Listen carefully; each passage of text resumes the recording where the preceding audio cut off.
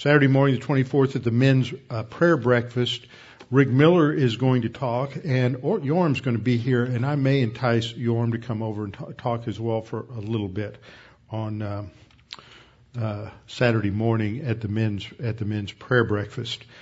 Give a little update on some things going on in the Middle East right now. Then, so we've got the two events.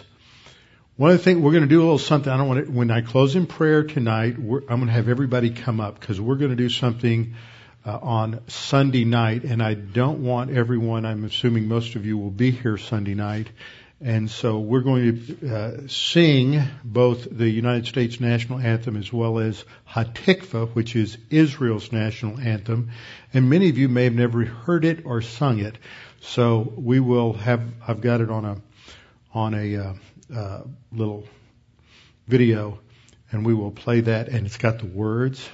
Doesn't have a bouncing ball, but I think you can follow anyway. And the words are not in Hebrew; they have been transliterated into English, so we can sing it. So that Sunday night we're not just like brand new at this, okay?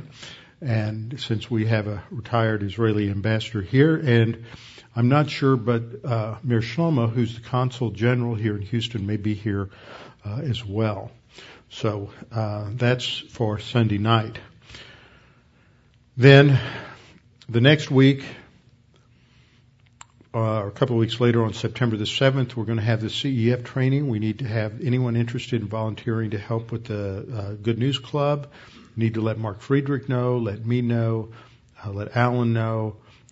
Come for that training all day from 9 to 4, and lunch will be provided for a short lunch break. We'll give everybody 10 minutes. Just kidding. I wanted to see if anybody was listening. $25 to cover the cost of materials. And I think that should pretty much cover it. Trust in the Lord with all your heart and lean not on your own understanding. In all your ways acknowledge Him, and He will direct your paths. They that wait upon the Lord shall renew their strength. They shall mount up with wings as eagles. They shall run and not grow weary. They shall walk and not faint. Fear thou not, for I am with thee. Be not dismayed, for I am thy God. I will strengthen thee, yea, I will help thee. Yea, I will uphold thee with the right hand of my righteousness. Be anxious for nothing, but in everything by prayer and supplication with thanksgiving, let your requests be made known unto God, and the peace of God, which surpasses all comprehension, shall defend your hearts and minds in Christ Jesus. Thou wilt keep him in perfect peace, whose mind is stayed on thee, because he trusteth in thee. For the grass withers and the flower fades, but the word of our God shall stand forever. After a few moments of silent prayer to give you the opportunity to make sure you're in fellowship and ready to study the word this evening, I will open in prayer. Let's pray.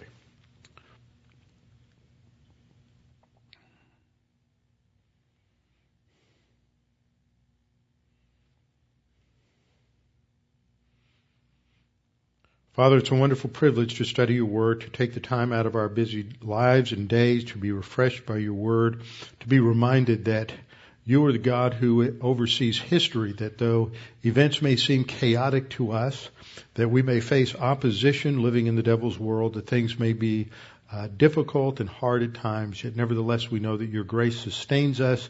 It is sufficient for us and provides for all of our needs. Father, we pray that tonight as we study your word, we see an example in the life of Paul where he is sustained by your grace and he is strengthened by your word and by God the Holy Spirit to fulfill the ministry that you've given him. And the same is true for us. So, Father, we pray that you might encourage us as we study through this passage of Scripture in Acts chapter 18. We pray this in Christ's name. Amen. We're in Acts 18, and we are coming to, we're moving our focus from Athens, the seat of intellectual power in the ancient world, and we're just moving 40 miles down the road to Corinth, which is the seat of lust, lasciviousness, sensuality in the ancient world. Corinth was the good time city.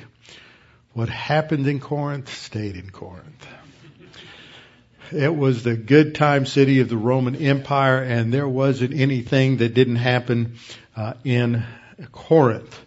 So we read at the beginning of chapter 18, after Paul had left Athens at the end of chapter 17, we simply read that Paul departed from among them, verse 33. There was a small group that had joined him and believed, among them Dionysius the Areopagite, a woman named Damaris, and others with them. Doesn't ever mention that there was a church founded in Athens, only that there were a handful of believers. So Paul leaves, and he is somewhat down. He's had a tough go for the last year or so, from being beaten by and flagellated physically in Philippi by the Romans, and then facing opposition in Thessalonica, facing opposition in Berea, and then going to Athens, where he has very little impact. Paul is almost dragging into Corinth with his tail tucked between his legs. And he says that in the opening of his first epistle to the Corinthians in chapter 2, verse 1. As we see here, he says, I, brethren, when I came to you, did not come with excellence of speech or of wisdom, declaring to you the testimony of God. In other words, he's not using all the rhetorical flourishes, all the oratorical style that would appeal to a Greek audience. He determined to know nothing among them except Jesus Christ and Him crucified.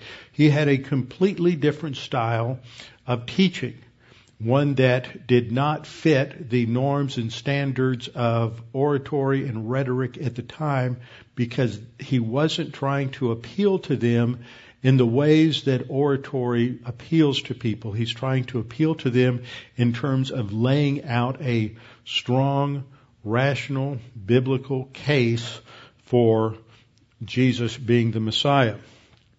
And in 1 Corinthians 2:3, Paul says, I was with you in weakness. And the term for weakness there is the word asthenes, which shows up numerous times in Scripture.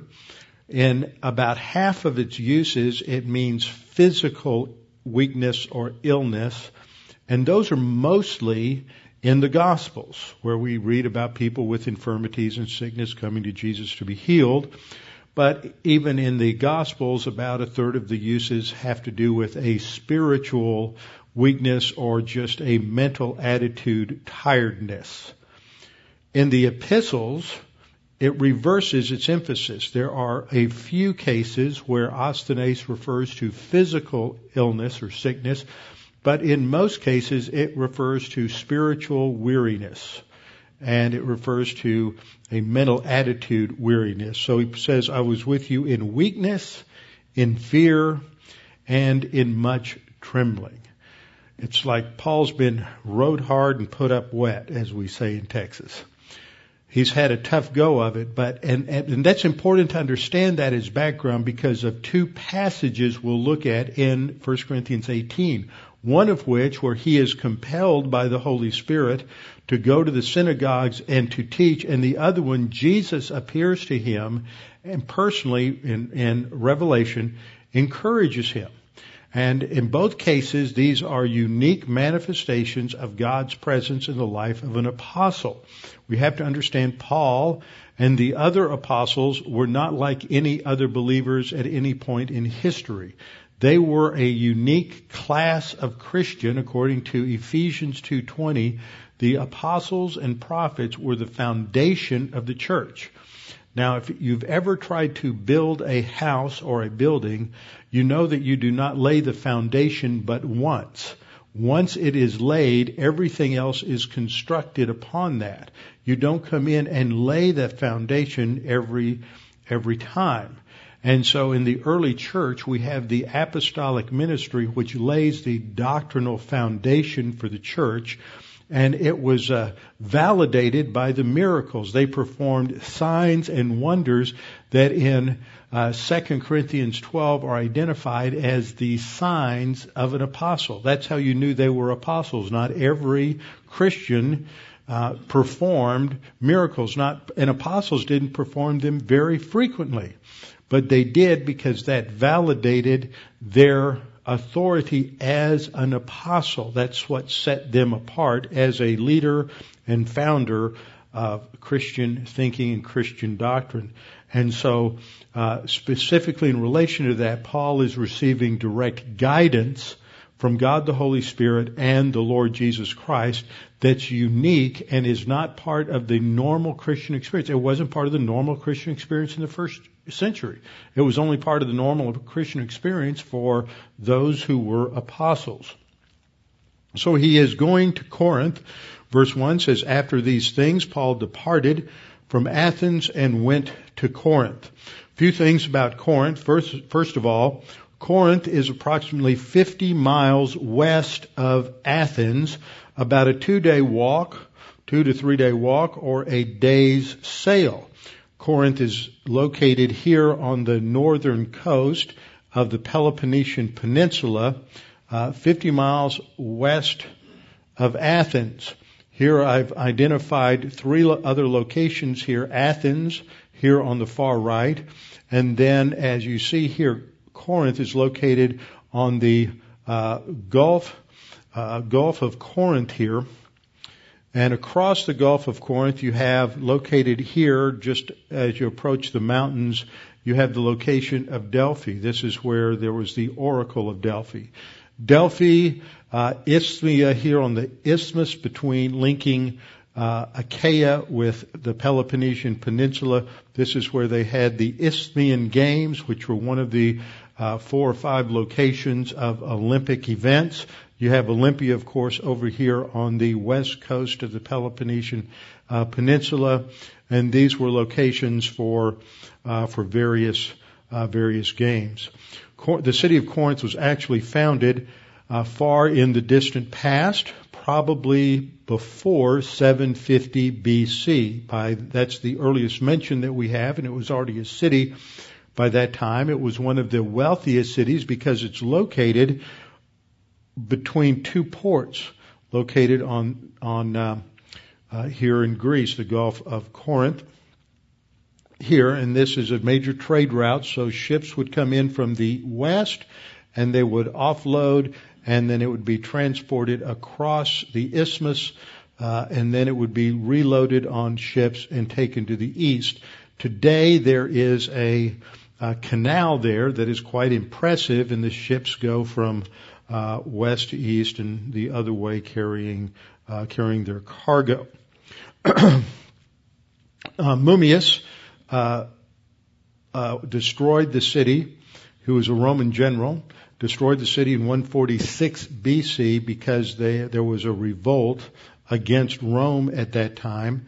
When the city was conquered, all of the citizens of Corinth were either killed or enslaved, all of its treasures taken to Rome, and according to Roman law, the city was not allowed to rebuild for 100 years. In 44 BC, it was rebuilt by Julius Caesar and officially renamed Laius Julia Corinthus. And it became a place Roman colony that was settled by retired members of the Roman military. So it's a port town with all of the things that and activities and entertainment that sailors bring with them. It's a retired military town, and so it became known for many of the shall we say lesser entertainments that are available in life. It was the third point. It was the served as the administrative center for the province from 27 BC on, which made it a strategic location for planting Christianity, because from Corinth the word could go out from converts on the ships to all points in the Roman Empire and beyond. The Isthmian Games, fourth point, the Isthmian Games were held near here as well, once every 2 years. And it is believed that near the time that the Apostle Paul first came was when the games were present. And so it was an opportune time to be in the tent making business in order to provide tents for all the people who were coming to the games. At the Isthmian Games in 196 BC, that was before the city was destroyed the first time, the Roman consul Titus Quinctius Flaminius proclaimed the freedom of the Greeks as the outcome of the Second Macedonian War. And this is a picture depicting the coming of the herald in the midst of the spectators to make proclamation that the Roman Senate and Titus Quintius Flamininus, the proconsul general at the time, having conquered King Philip and the Macedonians, were restoring freedom to the Greeks, and there would be no garrisons, no outposts, and they were going to be able to enjoy freedom and their ancient laws and customs. And this would apply to all of the Greeks, and this is referred to by Plutarch in his Life of Flamininus, describing Corinth. Its population, as you can see from this picture taken from the Acra Corinth, which is a high elevation above the city, which is where they had the temple for Aphrodite. It was a large site. It was estimated that the population was about 250 to 300,000. Now, there are some who claim that it may have been as high as 500,000, but that is debated in a lot of the literature. It was probably somewhere between 200 and 400,000 slaves, probably closer to 300,000. It was an extremely prosperous city because of all of the trade and all of the opportunities for business, and it was also a town that was noted for its licentiousness.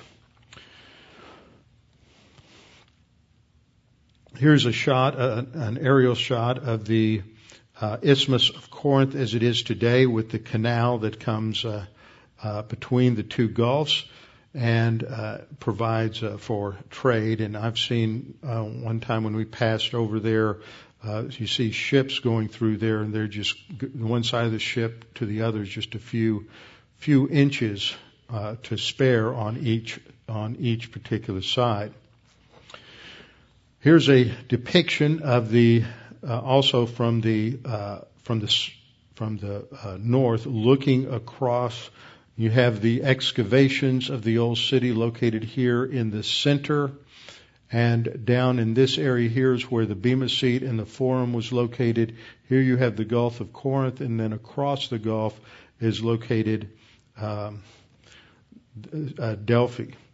And again, this is another depiction of the city. Here's the Bema Seat here, the Forum over here, the Lycaean Road, which was the main street in the city, and over here the ruins of the Temple of Apollo. This is another depiction of the layout of the city. Here's the Bema Seat, where Paul will appear before Gallio, the proconsul. You have the theater over here, the Temple of Octavia here, the Temple of Apollo here, and just gives you some little bit of an idea of the center of Corinth at that time. The outstanding geographical feature is the Acropolis, the Acrocorinth, the height of Corinth, and this is seen in this picture with the Temple of Apollo in the foreground, and on top of the Acrocorinth was the temple to Aphrodite. And this overlooked the city on top of the Acrocorinth, which had an elevation that was 1,900 feet above the city. And this was where they employed quite a number of prostitutes. This is one of the things that gave our temple prostitutes, which gave Corinth quite a reputation. In the ancient world, to Corinthianize was a synonym for lewd, lascivious, promiscuous behavior.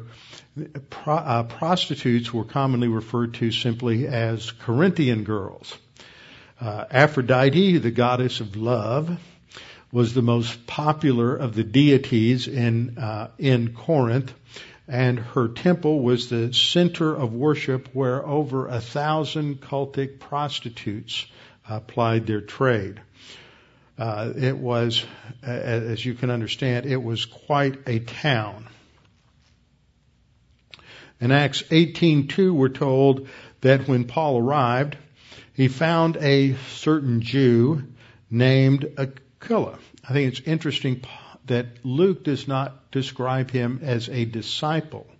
I don't know why, but he just identifies him as a certain Jew named Aquila, born in Pontus.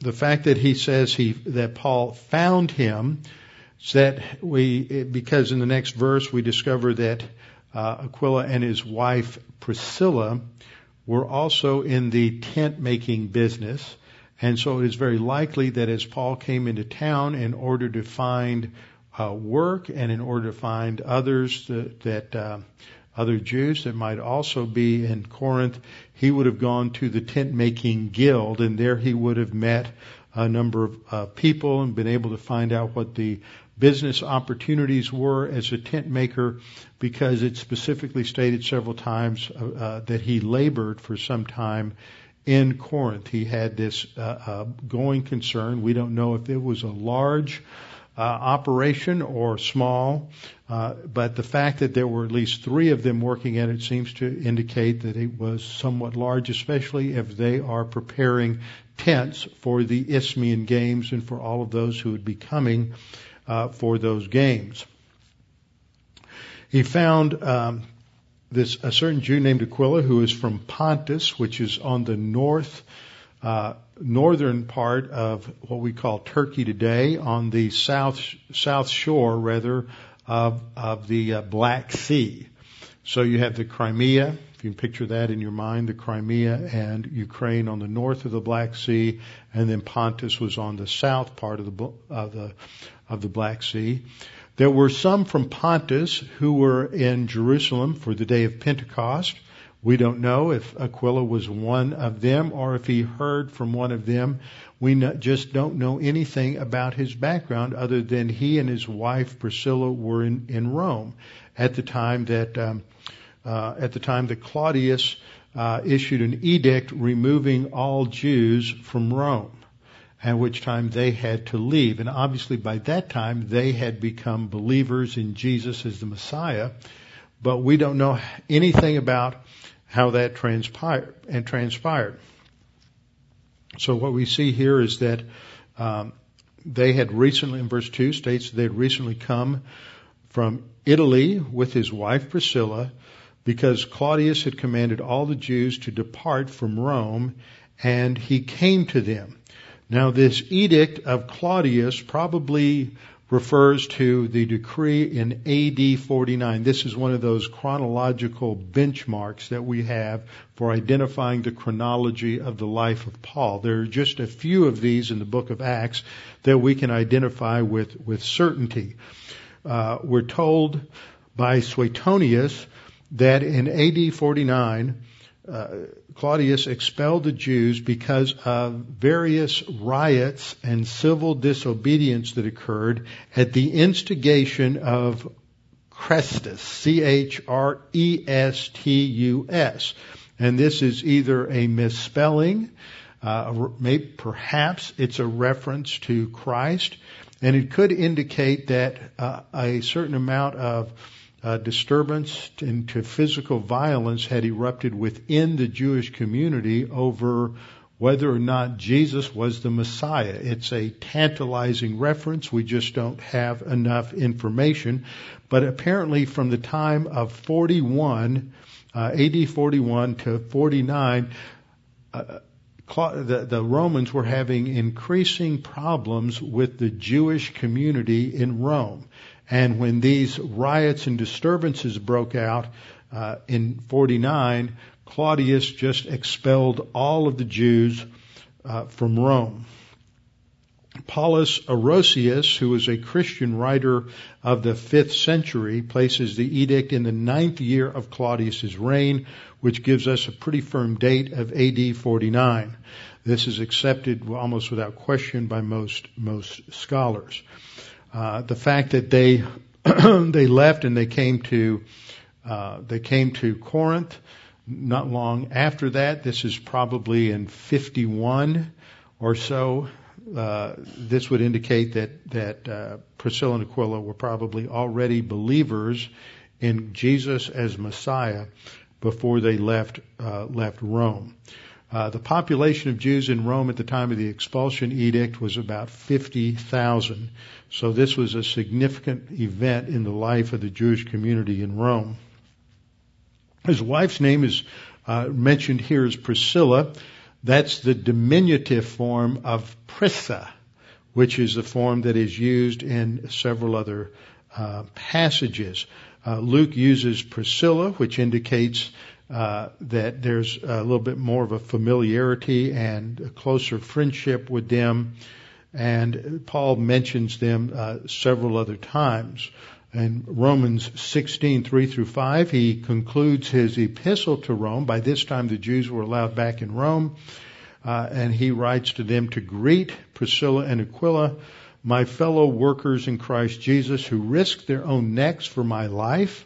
We don't know the details of that, but apparently there was a situation where their life was at stake, but nevertheless they interceded for Paul so that they could save him.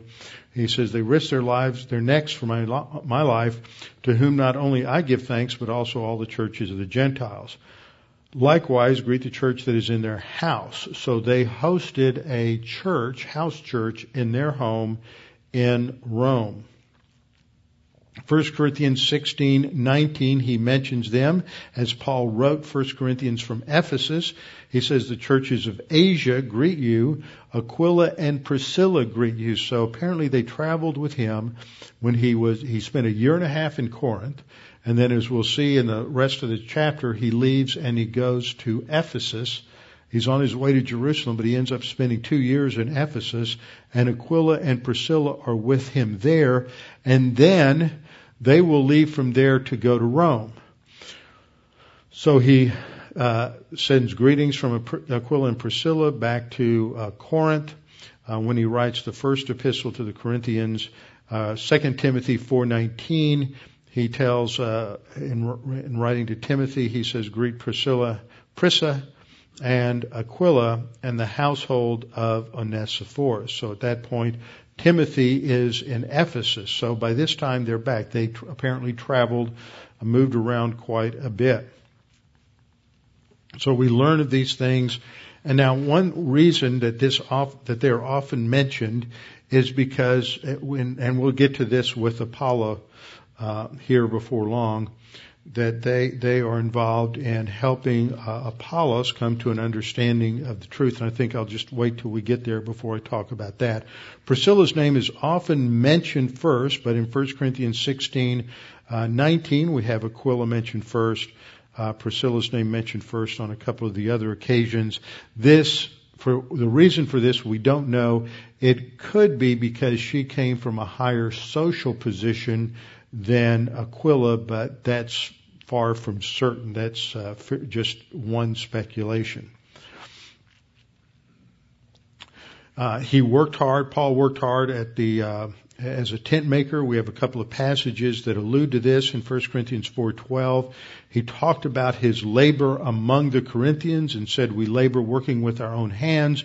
Being reviled, we bless. Being persecuted, we endure. Later on in 1 Corinthians 7, he talks about the fact that he did not take up a collection or live off of the grace offerings from the Corinthians. He worked and labored to support himself, even though he said that the apostles had every right to earn their living from the teaching of the Word. He chose not to. And that's an important thing to understand, is that this is a decision. There's certain policies regarding finances and the support of a pastor that are not set as absolutes in the Scripture, that there are different ways of handling different things.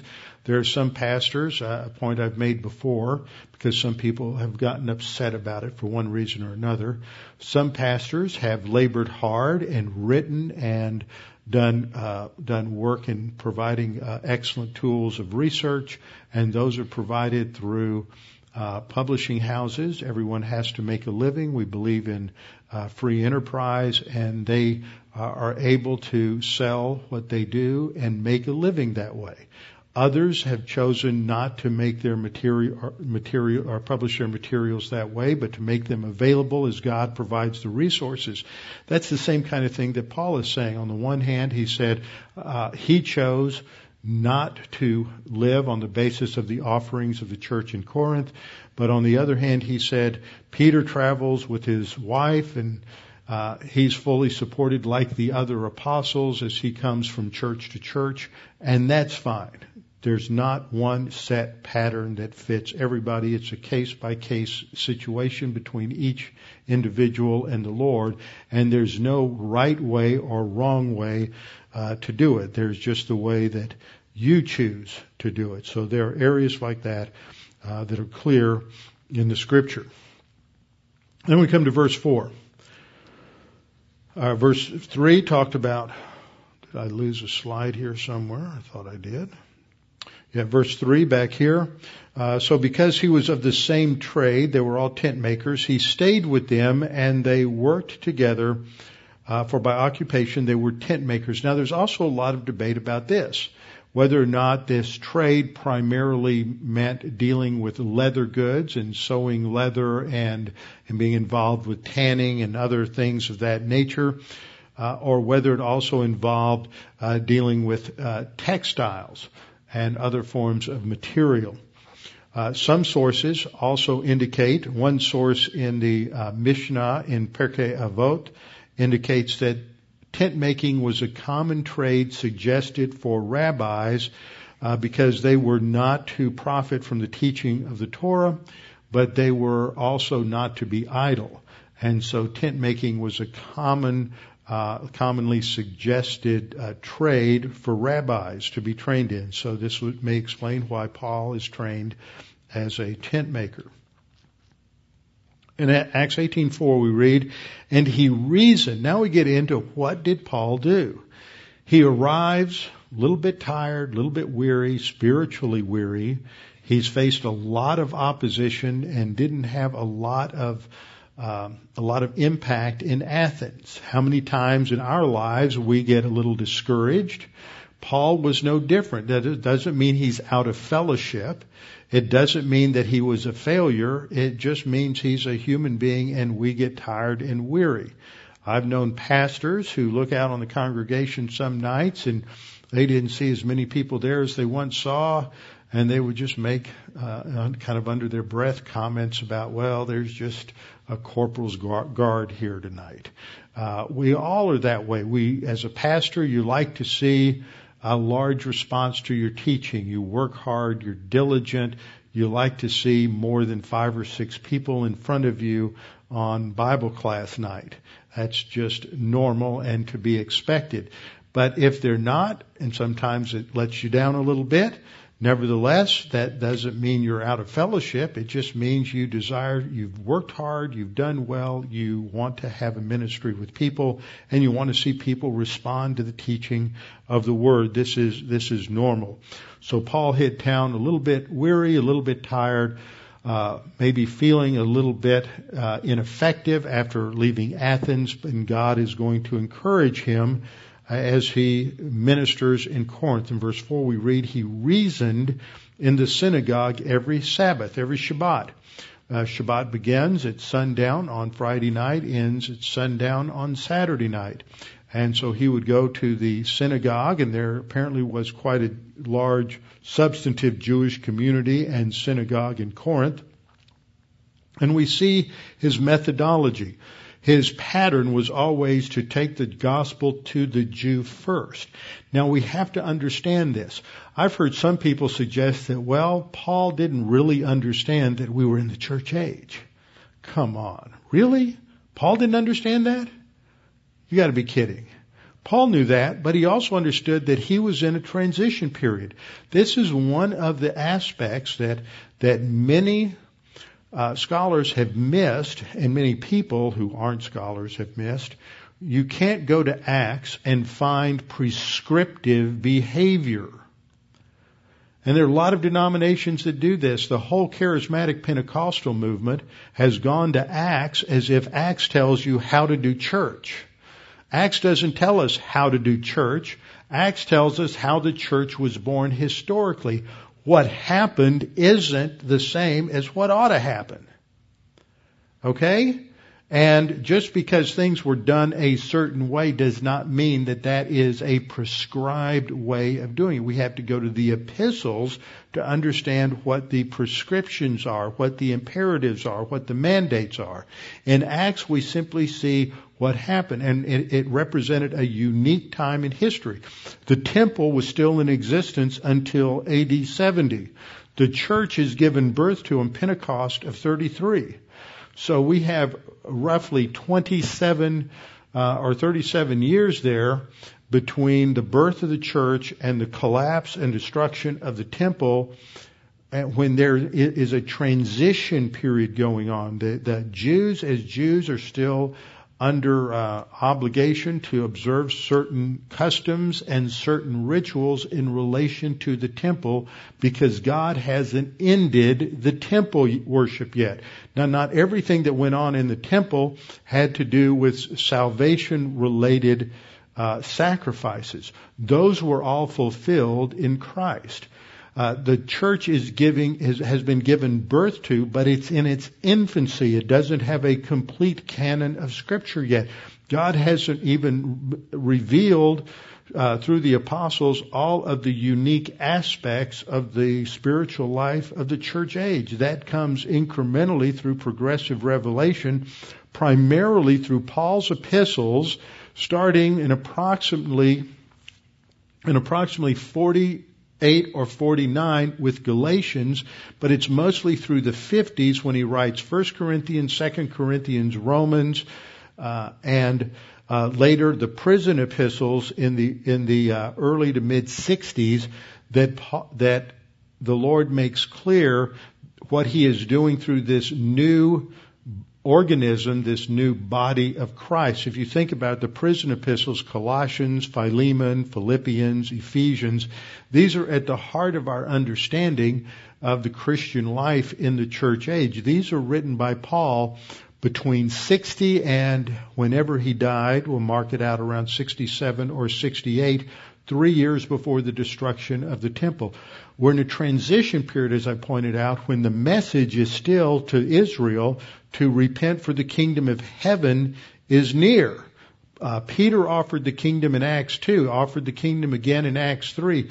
Paul is still following this pattern to the Jew first and then to the Gentile, because God is still holding out the gospel to the Jew.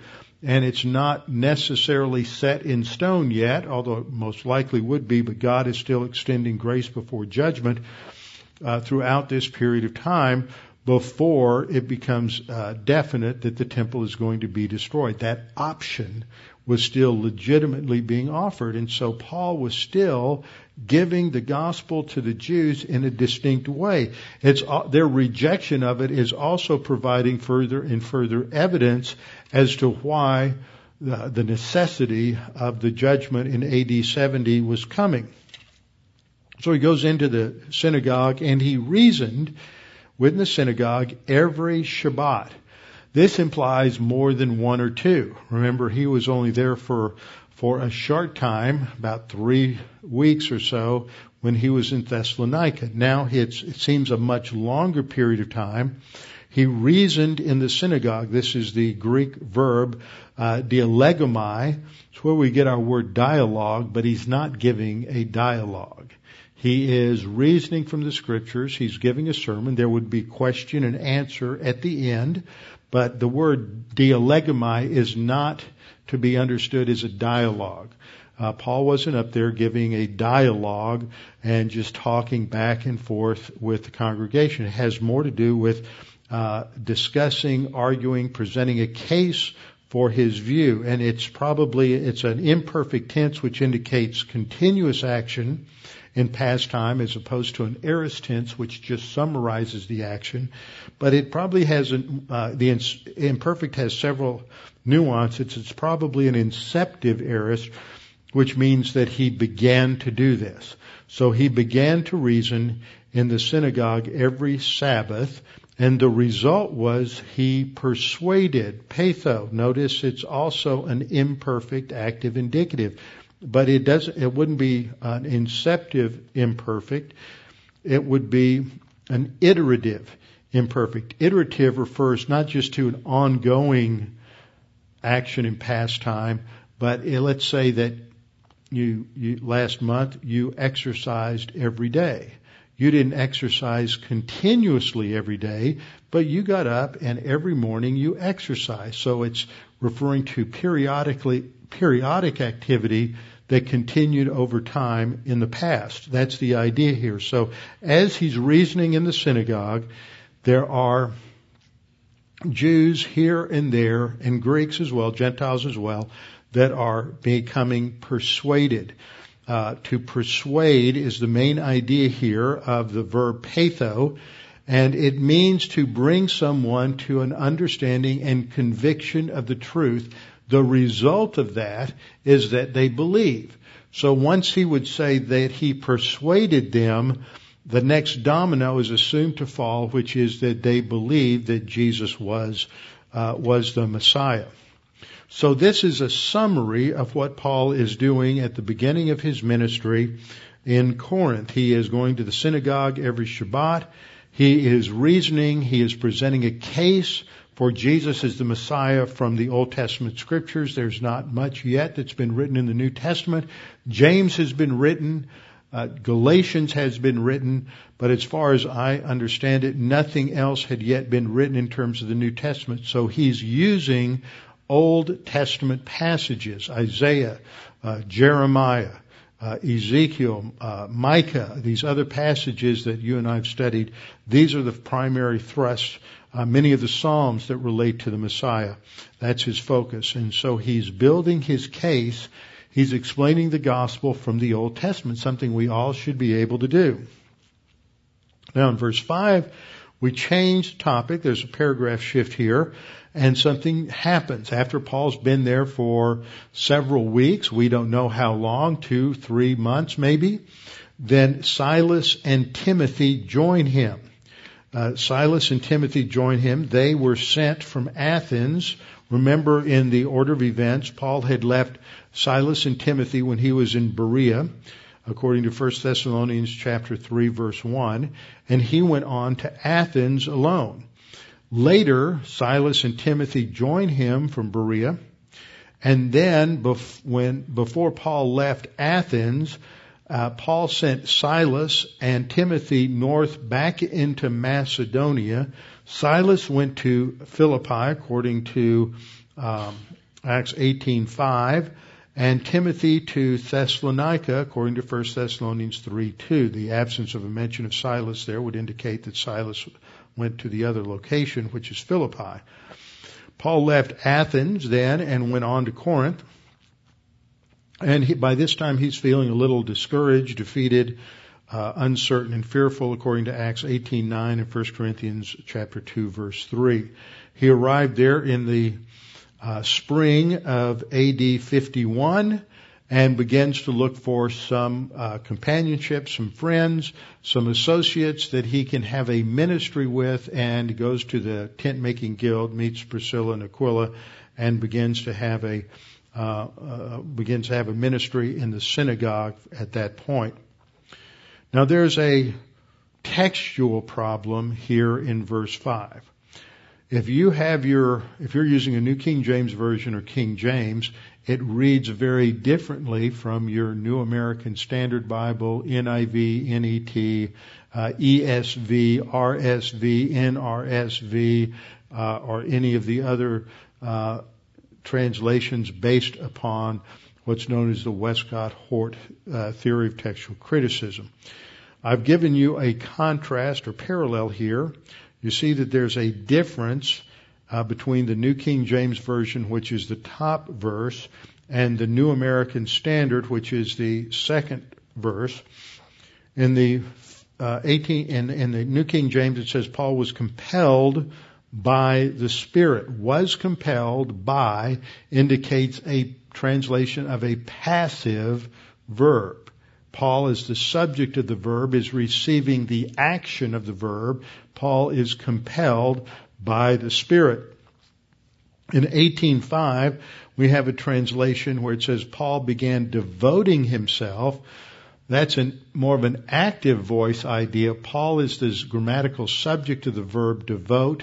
Paul performs the action of devoting himself, indicates a reflexive action, and this indicates a middle voice in the Greek, which has to do with reflexive action. And there we read, he devoted himself completely to the Word. In the majority text, in the majority of Greek manuscripts, plus a number of others that support that coming out of the Byzantine, Greek, Turkey area, it has the word pneuma there, that he's compelled by the Spirit. In some of the North African manuscripts, some of the uncials, the older manuscripts, it has the word Spirit there. Now, I believe that there are some problems with going with the older is better view. Older is better in a lot of ways. Older is better in wine. Older is better in some other things and good antiques. But older isn't necessarily better when it comes to textual criticism, because a more recent copy that is a perfect copy of an original text is a better copy, even though it's maybe 800 years more recent, than a bad copy that's older. So age really isn't a significant factor. If you have a copy that has not been done well, and it's copied in the, let's say, around 150 or 200, and then there's another copy made of that in 300, and we have that copy, that's not going to be as good as a lost original from about 125 that was perfectly copied, but into an 8th century. Okay, have I thoroughly confused you?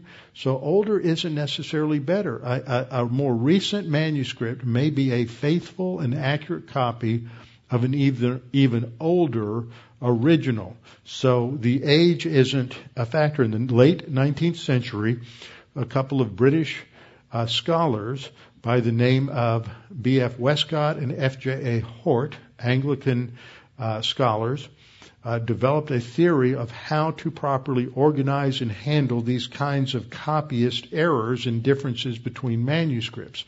One of their primary theories was that these older manuscripts that had been found down on Mount Sinai, for example, Codex Sinaiticus, another older copy found in the Vatican, Codex Vaticanus, and some of these, because they were older, they were better.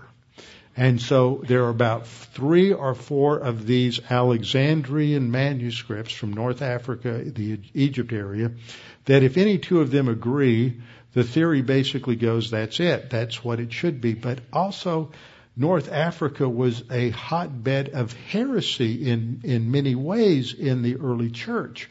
So that wasn't exactly an area where theological accuracy was the best. And when you move further north across the Mediterranean up into Greece and Turkey, there's a vast storehouse of manuscripts. They're not as old, but there's many, many hundreds more of them, and more are being discovered. And so that's what gave rise to what's become known as a certain text type called the majority text.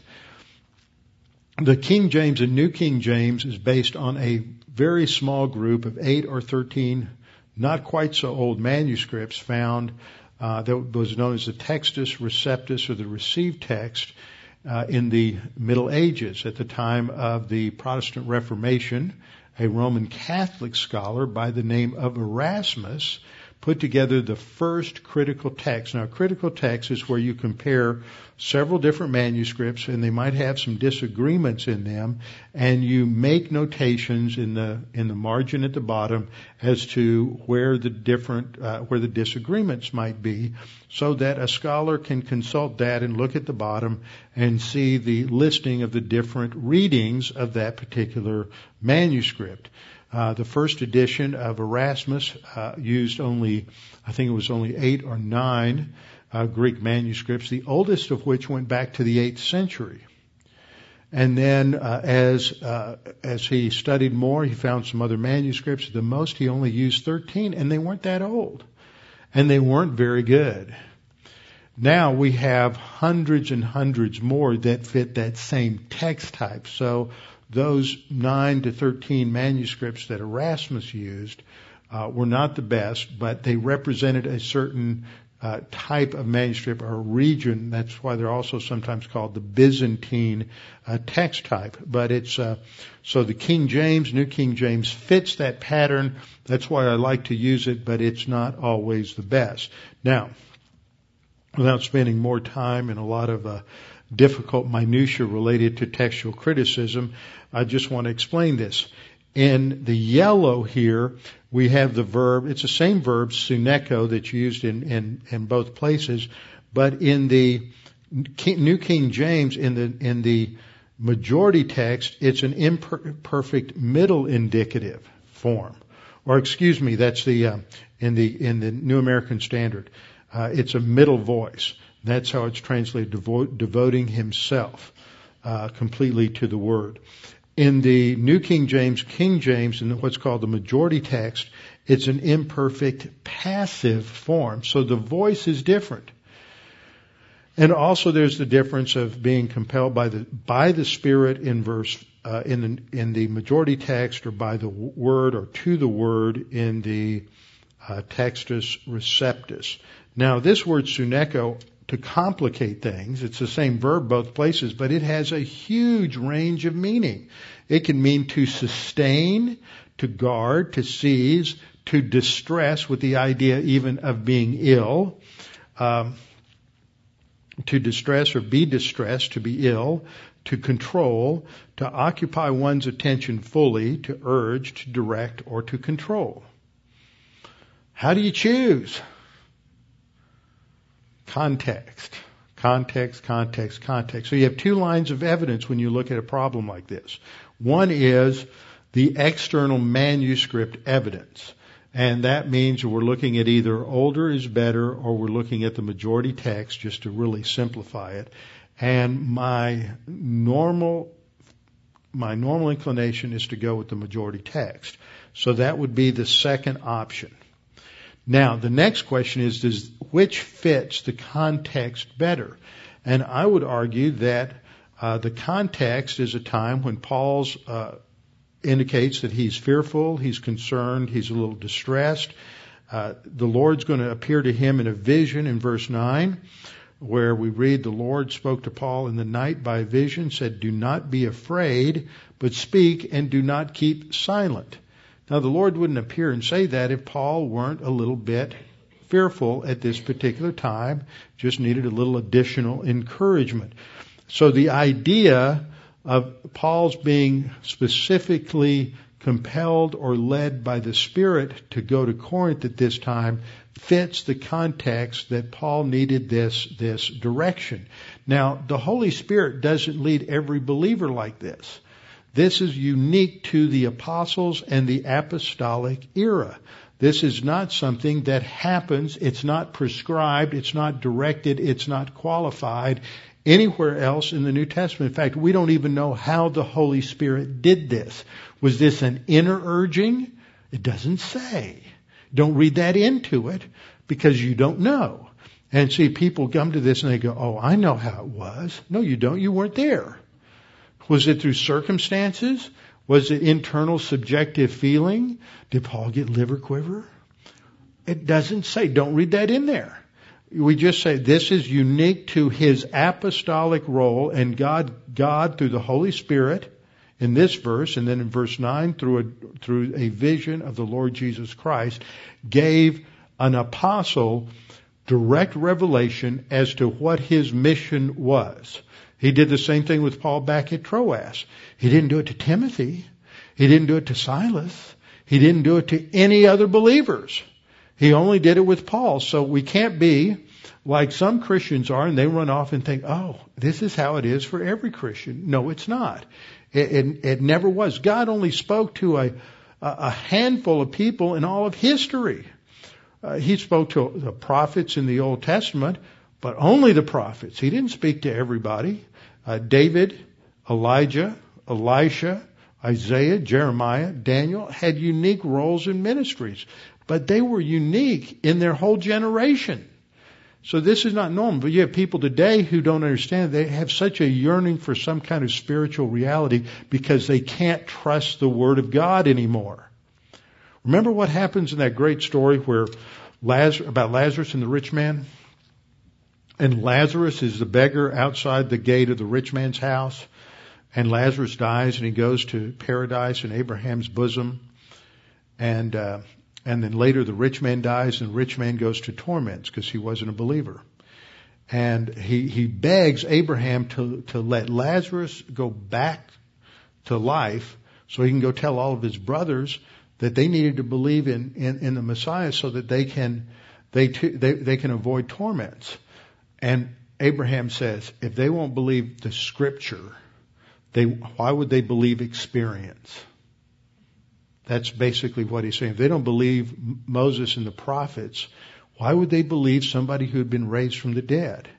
See, we think, oh, if you could just see it, taste it, touch it, feel it, if you'd just been there when Jesus was there, people would believe.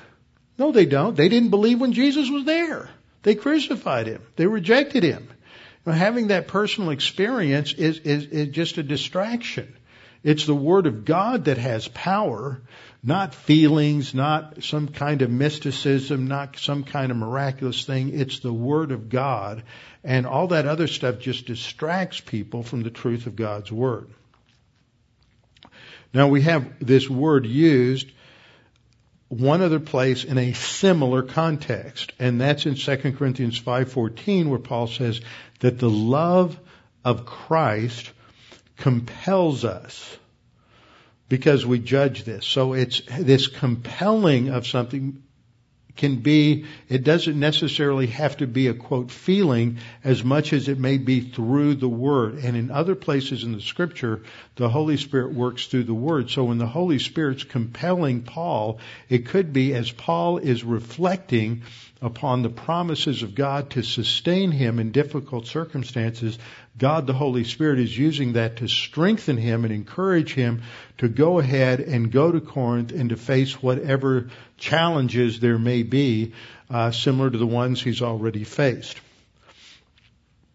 And so verse 5 says, when Silas and Timothy had come from Macedonia, Paul was compelled by the Spirit and testified to the Jews that Jesus is the Christ. Now this is another important word that we find in the Greek. It's sum martyreo. Martyreo is from the noun martus.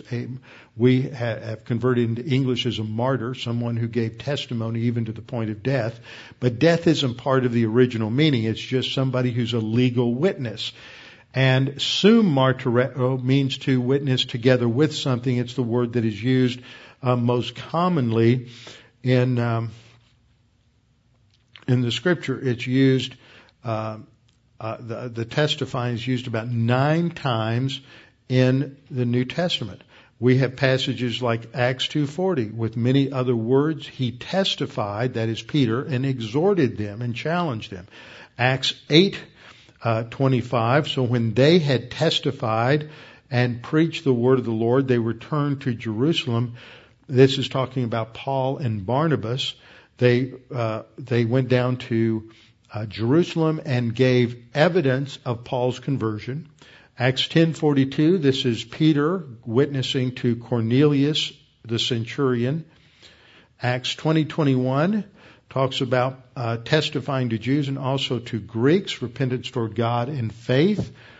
Acts 20:24, Paul says the ministry which I received from the Lord Jesus to testify to the gospel of the grace of God. Acts 23:11. But the following night the Lord stood by him and said, Be of good cheer, Paul, for as you have testified for me in Jerusalem, so you must also bear witness at Rome. Paul is fulfilling his ministry and his apostle to be a witness. Remember when in Acts 1:8, the key verse for Acts, the Lord's parting words to the apostles were, Stay here at Jerusalem until the Holy Spirit comes, for you are to be my witnesses. It's the noun form.